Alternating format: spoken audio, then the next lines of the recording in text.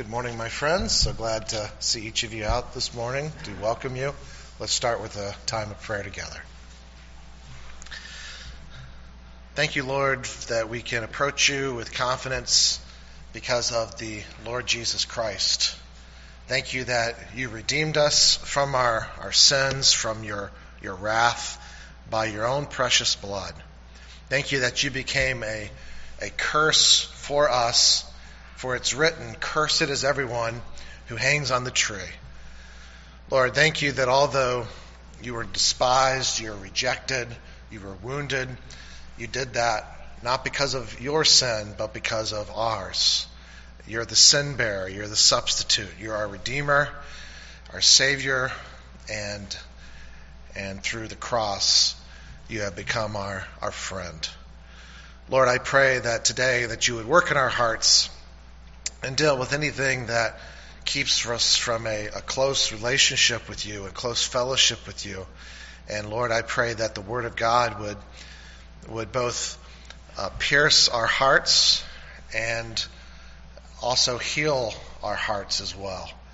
Lord, we pray for your Spirit to help me, and I give the Word of God, and I pray for each of us as we listen, Lord, that we would receive your word not as man's opinion, for that changes and often unsettles us, but we would receive your word for how it is, the very word of God, which does its work effectively in those who believe. Lord, I pray today for our sister churches around Columbus who are preaching Christ and him crucified. I pray that they would be clear and bold in doing so and not be embarrassed of the simple message of the crucified and risen Savior. And Lord, I pray for those churches that are ashamed of the gospel and maybe lacking confidence in the Word of God. I pray that they would gain a new confidence in Christ and they would look to him alone. Lord, I pray for our kids in children's church and nursery today. I pray that you would open up their hearts to receive the wonderful news of Jesus, and they would see that he is the only one truly worth living for. Father, we do pray for Pastor Eric today and Cindy as they're away on vacation. I pray that you would strengthen them and help them, give them much peace and grace. In Jesus' name we pray. Amen. Well, I'm used to having puppets on my hands and talking downstairs, so please bear with me if I start talking to my hands and having a conversation. Does anyone need a handout? Did you get one of those sheets coming in? Or raise your hand if you need a handout still. Okay, looks pretty good. Our study this morning is from Ephesians 6, and the title is "The Gospel Goes to Work." Certainly the gospel works on all of us and changes us gradually to be more like Christ, but that's not what I mean. I mean the gospel goes with us to whatever job or calling that we have in our lives. By the way, what was your first job? What was your first job? Mine was Burger King. You can't imagine that. Age 14. I still like Burger King, by the way. I don't eat there very often. I like it. What's your job now? How do you feel about your job right now? How has COVID changed your job? Has it made it harder? Has it made it easier? Why do you go to work? Why do you go to school? What's your motivation? What's your purpose for doing that? I wanted to ask the students some questions. Students, are you the kind to prepare way ahead, or do you procrastinate? Do you think that you might have a little laziness in your bones, or are you like, I got to get all A's and I can't accept a B? Or are you somewhere in between? Retirees. What's your purpose now in your life? What are the tasks that God has given you? Are you mentoring the next generation, or how do you approach retirement? Moms, what motivates you as you have so many jobs, taking care of the home and cleaning and doing meals and caring for kids? What's your motivation? Are our motivations, I wonder, different from maybe a lost person's motivations? Are they distinctly Christian, or are they all about the same? Does being a follower of Jesus make a difference in my attitude and my manner and how I work? Does it make a difference? Is it supposed to make a difference? Well, Ephesians 6 tells us that Jesus cares about what's going on in our hearts as we go to work, and he cares about our motivations even while we're vacuuming. He cares about what's happening in our lives between 9 and 5, and not just what happens on Sunday. Through the gospel, we serve Jesus Christ by faith in our everyday tasks, and we do so with an eternal purpose.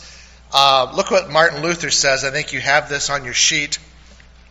Luther's perspective on work, fighting against an old idea that really separated the sacred too much from the secular. The maid who sweeps her kitchen is doing the will of God just as much as the monk who prays. Not because she may sing a Christian hymn as she sweeps, but because God loves clean floors. The Christian shoemaker does his duty not by putting little crosses on the shoes, but by making good shoes, because God is interested in good craftsmanship. And this is a blessing of Christianity. You know, as you first come to Christ and try to understand, okay, what is Christianity? It's not a religion, it's not ceremony. Yeah, it's a whole way of life where I'm walking with Jesus. And this is the beauty of the gospel, that we walk with him for his glory in the simple and the mundane tasks and callings of life. No longer through the gospel is there Jesus life and then my real life. You remember those days, right? I remember one time going to a good tax preparer who was going to save me lots of money on my taxes, and I found out why, because he didn't have a problem with cheating. And he says, oh, don't worry, Dave. I talk to Christians all the time, and at the end we have Jesus time to make them feel good about cheating on their taxes. Well, that was very troubling to me. This idea, there's a Jesus life, and then there's my real life. See, that's what our text is taking on today. It's getting us out of that mindset.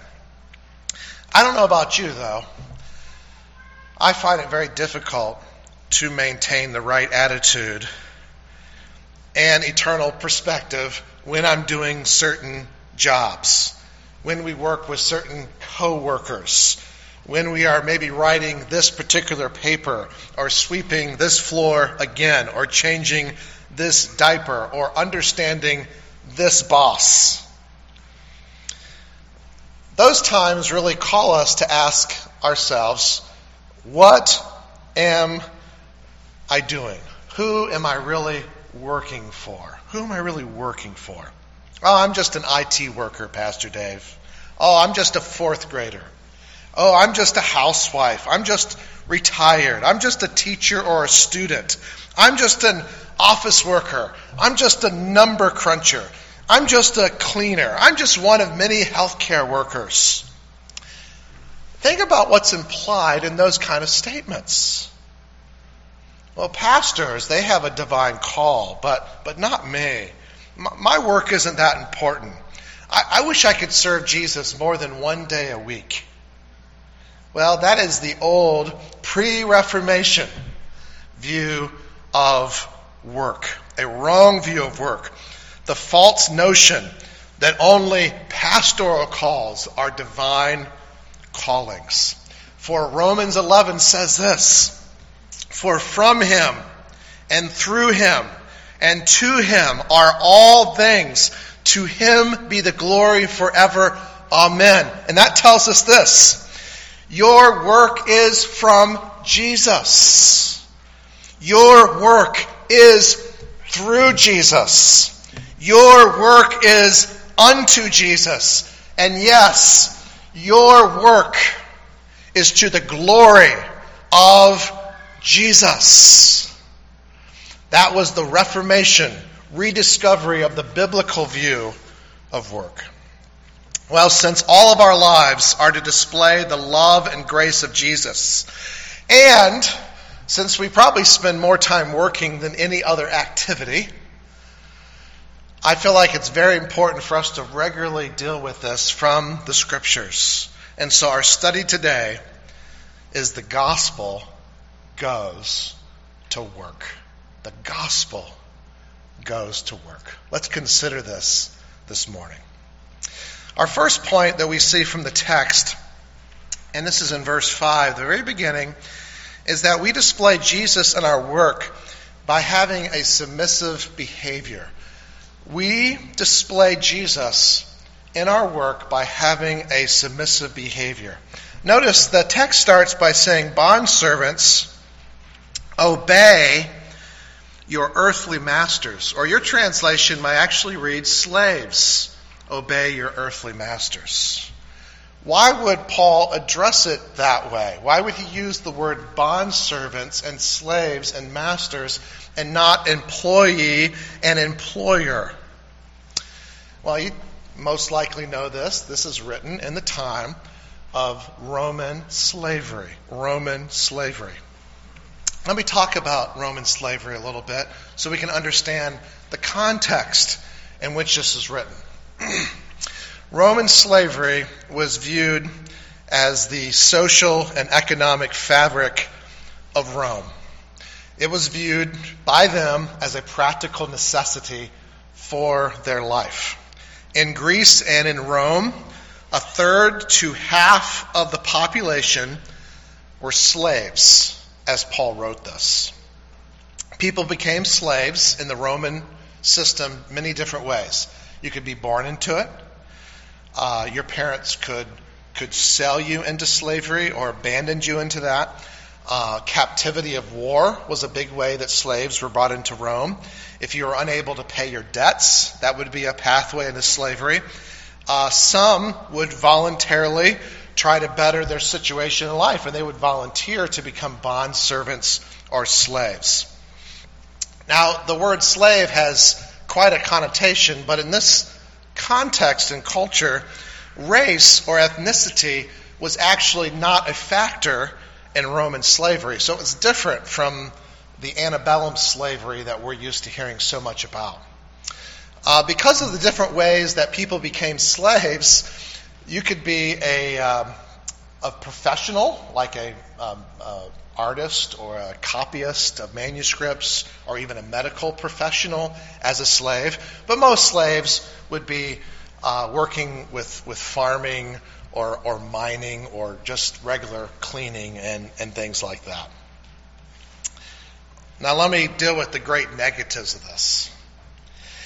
A Roman writer divided the agricultural instruments into 3 classes. The articulate farming instruments were known as slaves.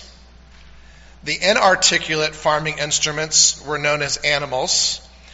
And the mute agricultural instruments were known as tools and vehicles. So here, a slave's only distinction above animals and tools was that he could speak. Cato, an ancient Roman writer, says that old slaves should be thrown on a dump, and when a slave is ill, do not feed him anything. It's not worth your money. Take 6 slaves and throw them away because they are nothing but inefficient tools. Augustus, it's reported, crucified a slave because he accidentally killed his pet quail. Pollio threw a slave into a pond of deadly lamprey eels for breaking a crystal goblet. a slave could be whipped, he could be branded, he could be killed. And the struggle was, the terror of the slave was that he was absolutely at the whim of his master. Now, this institution was eventually changed, and then it was ended by Christianity, but it certainly wasn't by a direct attack of slavery by Christianity. And this brings us to our second point, Christianity and slavery. Christianity and slavery. So picture now Christianity coming into the Roman Empire, slowly but gradually dominating the Christian empire, but here you had all these congregations filled up with the regular people of the day. What would that look like? It wasn't just a ethnic bringing together in Christ. It was slaves and masters in the same congregation, oftentimes. So, although Paul here is not directly dealing with the morality of this terrible institution of slavery itself, but I want you to notice the way that he speaks of slaves. It raises this question. And it gradually, from the inside out, changes how people view this. But a natural question to ask is, hey, what is Paul doing? He had the chance right here. Why didn't he just denounce slavery outright as he addresses this? Well, let me give you a few reasons, and this will help us to understand how the gospel and how Christianity deals with things. Number one, I want us to see that although Paul didn't outright condemn slavery here, how he talks about it, he certainly doesn't condone it. Now, this is in the context in Ephesians of living a life that's controlled by the Spirit of God. This argument starts way back in Ephesians 5:18. That we're not to be controlled by alcohol, the text says, but rather we're to be filled, or we're to be dominated and controlled by God's Spirit. And then it goes into body life. It goes into life in the family and marriage. And the treatment and attitude of marriage is the basis of the gospel. Christ and the church. And the motivating factor for dealing with each other in marriage and family was the fact that it was a picture of Christ and the church. Then he moves on to children. Obey your parents. Well, why is that? Well, first of all, it's based on natural law. It's the right thing to do. And whether a person's a Christian or unbeliever, people have a general understanding that kids are to obey their parents. But for the Christian kid, it's more than just natural law. It's also supernatural law. For this is right, and it comes with a command and a promise. Way back to the Old Testament. So it's based in all of this natural law, the gospel, supernatural law. But when we come to slavery, you have nothing of that language. You have a very different picture. He's acknowledging its existence, but not talking in that same way. Now, if we want to look at the Old Testament law, it does forbid slavery because it clearly speaks against the kidnapping of anyone for the purpose of making him or her a slave. That's Exodus 21:6. So that tells me that the European and American slave trade that lasted past the middle of the 19th century was clearly a violation of Scripture, regardless of some of the rationalizations of many Christians who themselves were involved in the antebellum slave trade. What's the second reason, though? What's the second reason to help us understand why Paul doesn't directly attack the Roman institution of slavery? This is very important to understand. You understand that Christianity is a supernatural thing.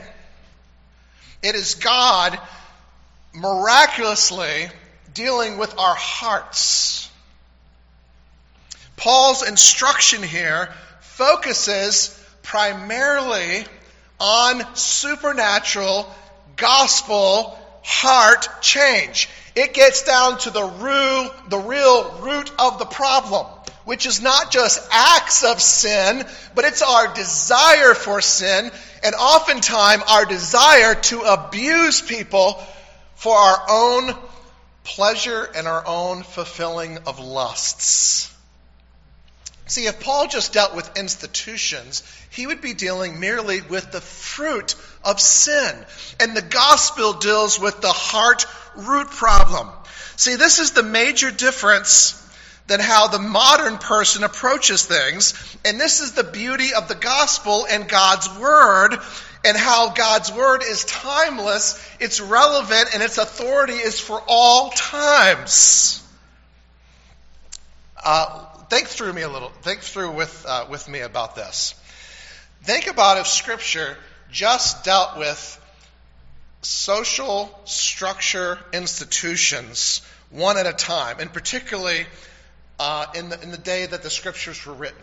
Didn't focus so much on radical heart transformation through the grace of God, but it dealt with institutions. What would happen? Okay, good. One institution would be destroyed. But then, as often is the case, abusers would just change their game, would change their strategy, and just find another way to mistreat other people. So, I can put it this way. If we expect Paul to answer all the ethical issues of ancient Roman slavery and other institutional abuses, we're going to misunderstand what the New Testament really has to say. See, the beauty of the gospel is it doesn't focus on restructuring human systems, which, by the way, are never the cause of human problems. The issue is always the heart of man and woman. If sinful hearts are not changed in Christ, they will always find ways to oppress others, whether there is real slavery or not slavery. See, but the Scripture says that Spirit-filled believers will learn through the gospel to have just and harmonious relationships with each other, no matter what system they live under. Or we could say it this way.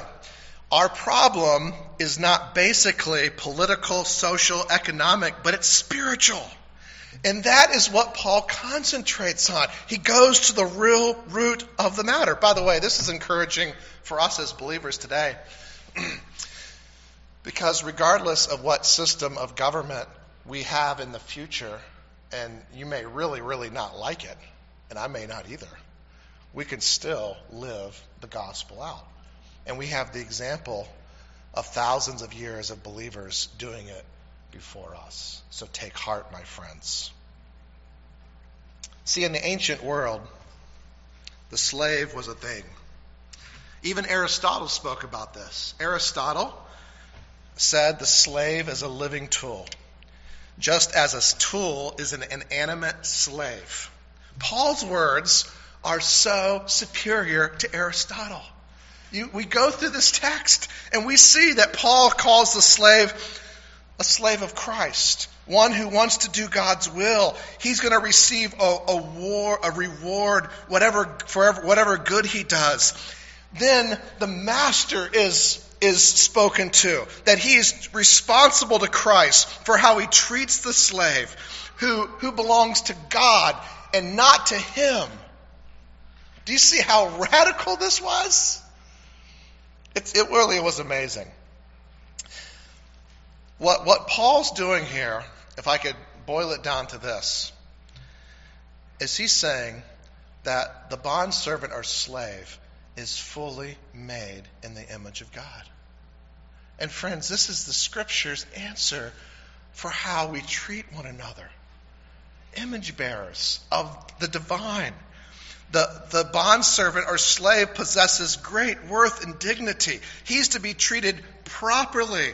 With such divine instruction, we can see the hints right now how slavery in the Roman times had a shelf life. It was going to be on the way out, and it certainly was. See, where Christ's love is lived in the power of his Spirit, unjust barriers and relationships are inevitably broken down by the gospel, and there's a new, greater bond. The image bearers of God in gospel love with one another. Well, one more reason that Paul didn't deal directly with the institution of slavery, but dealt with the root, is simply this new gospel ethic that all persons are made in God's image who need to be born again. This is what ultimately destroyed slavery, and this instruction continues to transform work relationships today. See, this is our ultimate answer to the critic who asks, why didn't Paul outrightly condemn Roman slavery? And the answer is this. Why aren't you and I treating other people today the way that God wants us to treat them, with love and care as image bearers? So you see, the problem is not why somebody else did not do what he should have done quicker, but the real issue that Scripture brings us to is, why are you and I not doing what we know we should do now? Because that's what the gospel of love in Christ teaches us. See, in Roman times, most of the slaves were unjustly treated. But do we not realize now that workers can be mistreated terribly, wounded deeply, threatened harshly, despised cruelly, and we can be part of those injustices? But see, Jesus changes all of this. This is why these verses that we're going to look at today, it speaks to us today. It speaks to us in 2021 just as loudly as to those in the first century. As far as I know, throughout all time and today, working people have been often oppressed and abused by economic intimidation that virtually is like slavery. Regardless of the particular economic, social, political system, Paul says this truth should apply to every business owner, to every worker. And as we go to our text, because we live in the day we live in today, it really is going to speak to the duty of employees. Not because a working person is the same as a slave in Roman times, and I'm not making light of that, but because this is the area, this is the arena in which we apply these principles today. As an employee and employer relationships, we apply these. Or we ask this question: because of the gospel, what does an employee owe an employer? And because of God's word and truth, what does an employer owe an employee? That is where we're at today. And the first one is this: we display Jesus in our work by having a submissive behavior. By having a submissive behavior. Bondservants, obey your earthly masters. Okay, what does that mean? Well, in a nutshell, that means, we don't like this always, it's the employer's job to determine what must be done and how it should be done. It is not our job to mouth off about it and to whine and refuse to work if we don't like it. Now, granted, it is a gift, right, to have a boss who is reasonable and a team player and who listens. But that's not always a guaranteed right. So we do all honest work without assuming that we know better than he or she. And the frustrating days, the text says that the extent of our obedience to our employer is clarified by this term, earthly masters. Other translations are more literal, and it says they're your masters according to the flesh. Well, that's encouraging, that they're not the final word on life and death, right? The employee is not free to therefore disobey Jesus or compromise just because a boss tells him to do something dishonest or wrong. Now, I know there's a lot of pressure on you sometimes to do this. I appreciate that, to fudge. I have dear brothers who said I could never go further in my company because I wouldn't play those games. And people knew that, and he would never be promoted, even though he was a great, wonderful worker and a gracious person. Maybe you've had to face some of these things. It's challenging. I remember having to face these when I was with a team of workers painting, and it was a hard day, and somebody's like, we're going to add time because it was tough. And to do that, everybody had to agree so we wouldn't get caught. And I was like, man, I was a new Christian. I was like, I just can't do that, guys. I mean, so I just suffered abuse in the truck on the way back, and it was tough. Fudging numbers, expenses, white lies, those things are out for believers. And, of course, since we belong to Christ and not our employer, that means the employee's authority is to be respected, but Jesus also helps us to put our foot down at times.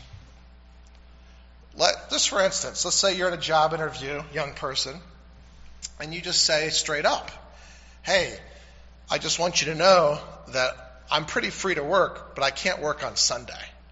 Oh, yeah, there's no problem. That's fine. We'll take care of that. And then 2 weeks into your new job, oh, you're scheduled from 11 to 7 on Sunday. Hey, I was pretty clear about that. You say, well, you're being a stickler about this, Pastor Dave. Hey, I've known many people who gave in on that point only to gradually fall away from the gospel because 1 week led to 2, led to 3, led to 4, led to 5, led to permanence. It really is. You tell them that, you stick with your guns, and you trust the Lord to work that out. So we display Jesus in our work by having a submissive behavior, but that submission ultimately extends to Jesus and only partially to our boss. Secondly, we display Jesus in our work by having a respectful attitude, The text says that we're to obey, and notice the next phrase, we're to obey with fear and trembling. The idea of fear and trembling is the idea of respect. I'm not to be whiny and mouthy and complaining. We're to be respectful workers. Now I know, again, this is difficult if the boss is unwise, unfair, moody, or inconsistent. I remember one of my 2 bosses I had at a company. One was a Christian, and he was laid back, and he was cool. And one was an unbeliever who had a very hot temper. And I don't think he likes me either. That was rough. I mean, little things he would yell at you for, and then you couldn't think about what you're doing, and then you'd look like an idiot, right? Isn't that frustrating? But again, this obedience with fear and trembling is made easier by the phrase at the end of verse 5. And this is a controlling thought of this whole section. With a sincere heart as you would Christ. So this is the genius of what Paul is presenting, the key to understand the passage and to keep us from discouragement or feeling that I'm doing something that's just useless or worthless, is that I get to work for King Jesus. This gives your calling great value and purpose. You're working for the King. You're working through him and for him. Number 3, we display Jesus in our work by having integrity. Integrity. This is the phrase in the middle of verse 5, that as we work for King Jesus, we do so with a sincere heart. With a sincere heart. Now, the idea of sincere is an English word that reflects Latin. It's a compound Latin word, sine, meaning without, and cera, meaning wax. Without wax is what it means. Now, what does that mean? Well, in the Roman times, there was a lot of dishonest pottery makers. Matter of fact, there are still dishonest pottery makers. If you traveled overseas, you probably know that. So they would make these pots and spend a lot of times, but sometimes there would be slight line cracks, And so they would fill these with wax. Which, again, I guess that's fine if you don't live in a sunny area or you never put anything hot in the pot. However, it was hard to detect these because they hid them so well. But if you held the pot up to the bright light of the sun, you could see if there was any flaws. So the pottery with integrity, the pottery with no lines in it, was stamped with 2 Latin words. Sine cera, without wax. It was a piece with integrity. This is the kind of attitude we are to have to display Christ. We're working with a sincere heart. Some of your translations may have a single heart. What does that mean? Well, that means we shouldn't try to appear one kind of worker in front of some people and another kind of worker when no one's around. Isn't that irritating and aggravating? We should not be a pretender. Integrity and honesty in Christ through the gospel should be our lives. The first governor of Australia, his name was John Hope, or Lord Hopetoun. This is the 1860s to the early 1900s. One of his most cherished possessions, I read, was a 300-year-old ledger book. And he inherited it from one of his ancestors. And in the very front, there read something which was neat. It said this: "O Lord, keep me and this book honest."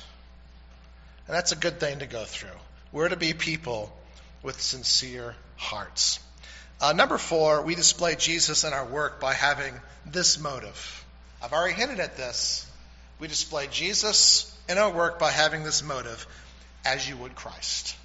As you would Christ. Our primary concern as students, as workers, as bosses, is not just to do well, but to do it from a motivation of the love and glory of God in Christ Jesus. I remember as a teen being discipled by seminary students at Grand Rapids Baptist Seminary, Cornerstone College in Grand Rapids. Matter of fact, Chris's dad was one of those. And we didn't realize this till he came and spoke. But they had us put note cards where we spent a lot of time: bedroom, cars, locker at school. And the note card said this: practice the presence of God. Remember God. Remember you're living before God. I heard about a retiree who was interested in the construction of a new shopping mall. And this retiree, I guess, had time on his hands to do so. So each day he would go watch the operator of a large piece of equipment. And he was so impressed that how conscientious this large machine operator was. Finally, the retiree had a chance to tell this worker how much he really appreciated his conscientious good work. And to that, the worker was completely astonished and said, "You mean you're not the supervisor?" Well, isn't it true in life that we forget, and this gets us in trouble, we forget that God is always with us. His Spirit is always with us. We forget this. But the gospel frees me to do what Colossians 3 says, and this is the cross-reference of this passage. Whatever you do, work heartily, as for the Lord and not for men, knowing that from the Lord you will receive the inheritance as your reward. You are serving the Lord Jesus. Kids, when you go to school, you're serving the Lord Jesus. Retiree, yes, still serving the Lord Jesus. Changer of diapers, mostly ill, you're serving the Lord Jesus. You're serving the Lord Jesus. Number 5, we display Jesus in our work through diligence. We display Jesus in our work through diligence. Look at verse 6. Not by the way of eye service as people pleasers, but as bondservants of Christ, doing the will of God from the heart. Now, friends, that's the practical goal of being a Christian. We do the will of God from our hearts. Now, I think it's easy for all of us to visualize what's going on in verse 6. We've all seen it happen. Some worker who's working really hard because the manager's around, and then the rest of the time, kind of a bum.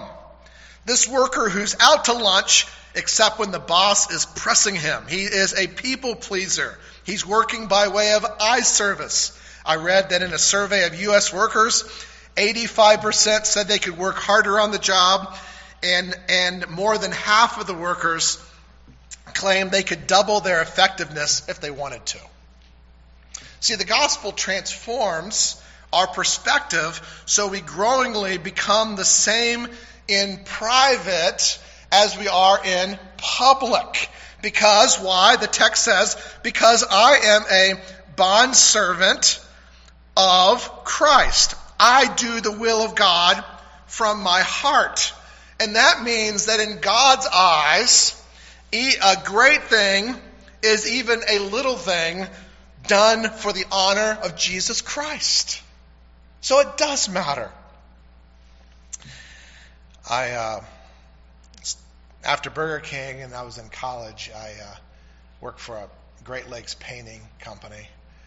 And I was called the O2 man.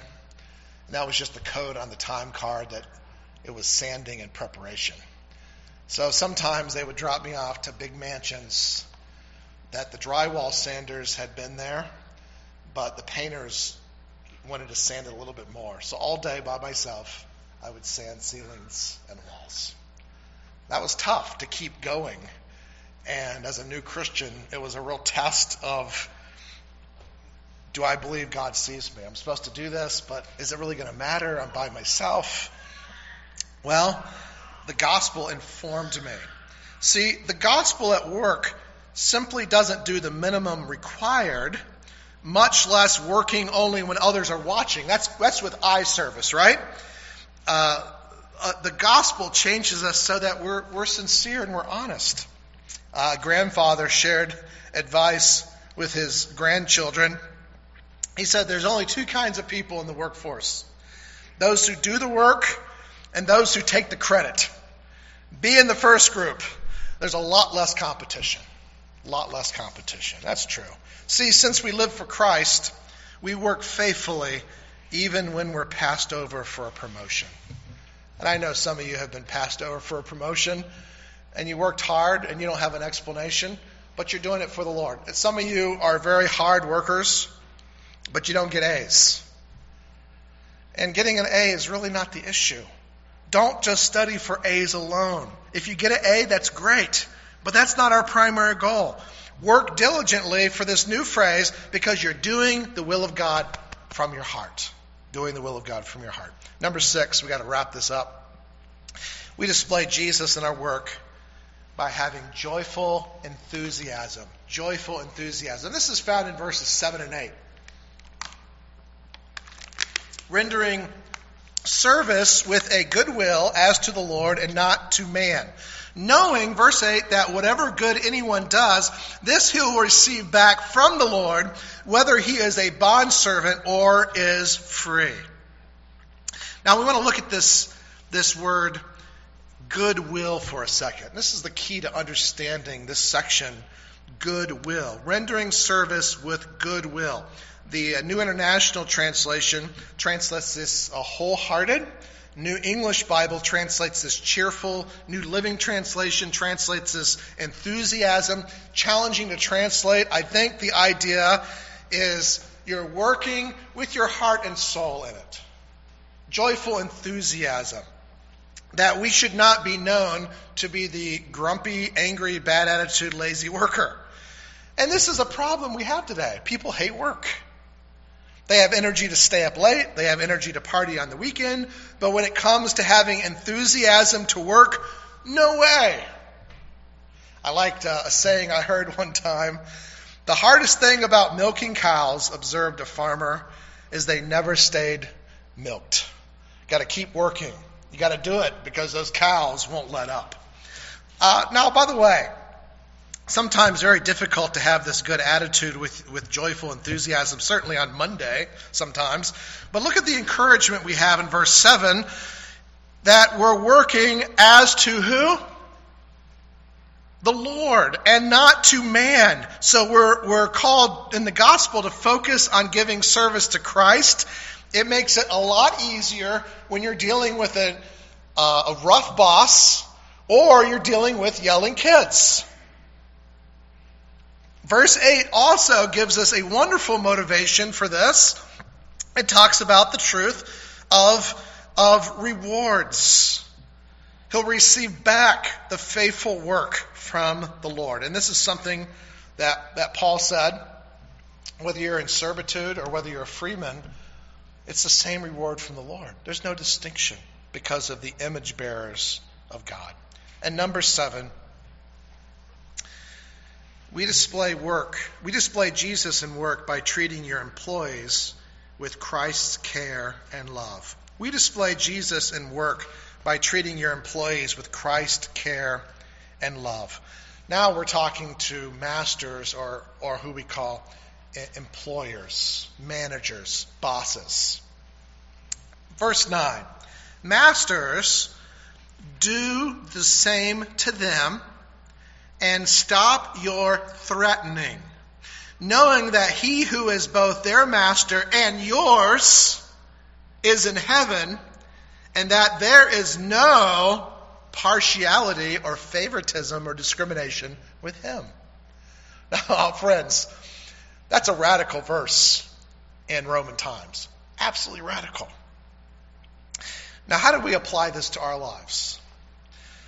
Just because I'm trying to get a job done, just because I'm trying to make a profit, and I've been a business owner and I've been a boss before, doesn't mean I can check my Christianity at the door. A Christian manager is one that seeks to model the love of Jesus for his workers. They certainly have to correct, but they're not cruel and they're not harsh. That's the idea of threatening. They're not abusive. They're not oppressors. They don't have a dog-eat-dog attitude like the world with no care for people. And I had bosses that treated me like tools before. And I wasn't going to listen to a word of gospel from that person. I knew they didn't care for me. See, Christian bosses are more concerned about the soul of their workers and the welfare of their families than just getting a job done or making money. We have opportunities to pray with them, to care for them, to share the gospel with them, backed, and this is important, you got to have it backed by a true, sincere example of Christ. See, just as employees work ultimately for Jesus, so supervisors are ultimately working for Christ as well. Everything Paul said to employees motivated by the gospel applies equally to the employers. That's why the phrase says, do the same to them. Everything I said to them applies to you too. You can't be two-faced. You can't be one person here and another person here. No, you're not going to be threatening. You have the same master in heaven as they do. So all have the same ultimate boss. You'll answer to the Lord. Both their master and yours is in heaven, and that there's no partiality with him. And the Lord, being an impartial, fair judge, isn't going to judge like the world does. Oh, well, I know they're a little shady, but they have so much money. And he's so gifted with this. Well, who cares? Did you love and serve them because of Christ? That's the real answer. And that's what Paul points us to. Well, let's bring this to a conclusion this morning. I know it's been a lot of material. What does our study do for us? Well, friends, our study this morning reminds us that the gospel of Jesus Christ redeems believing sinners and changes our lives in very practical ways because of God's grace. How I approach my job and my boss and my retirement and my schoolwork and my housework each day. I know many of you are training in vocational schools or college or grad school. Let me just encourage you, don't pursue a career just because it will make the most money for you. That certainly has to be a consideration, your salary. But what has God called you to do with your hands? What has he called you to do with your minds? Are you using the talents he's granted you?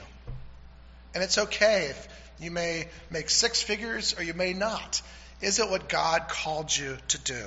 Consider that, first of all. Secondly, I think we understand this because there's been more talk upon this in recent years. But the Lord doesn't call us to be workaholics. We may need to make less money to have more time to disciple our families, to serve the Lord. Many skip daily time with their family or time in God's Word to make just a little more money or to just keep getting ahead. Some regularly skip Sunday worship and fellowship for work when they could avoid it. Some you can't avoid it, and it's a necessity. Sometimes you can't avoid it. Let me encourage you, if you can't avoid it, avoid it. Be content to leave work at work and have time for your family, Christian fellowship, rest, and service. You say, I don't know if I can. Well, you may need to start considering a simpler, less demanding job, and you may consider downsizing your life and your expenses and your home. That's okay to do. Here's the reality. Since our priorities are different from the world's priorities, we are content to live differently from the world. Giving back the first part of our income to the Lord's work and generously helping others is God's plan to help keep our priorities in order. Let me talk to you who work. Do you care for the souls of your coworkers, your boss, your employees, your fellow students? Do you see them with the eyes and grace of Jesus? Do you see that you're placed there with them at such a time as this? Do they know how precious Christ is to you? When the Lord gives you an opportunity, do they know that? Or are you an undercover, secret agent Christian? Those who work at home. It's a big job. And remember, you honor the Lord by taking care of the home, making it a place of spiritual refuge. Children, do the jobs you have. Homework, cleaning your rooms, yard work, feeding the dogs, doing the dishes. You do it to honor Christ. Not just about mom and dad. It's about honoring Christ. And then finally, and I wish I could say more about this,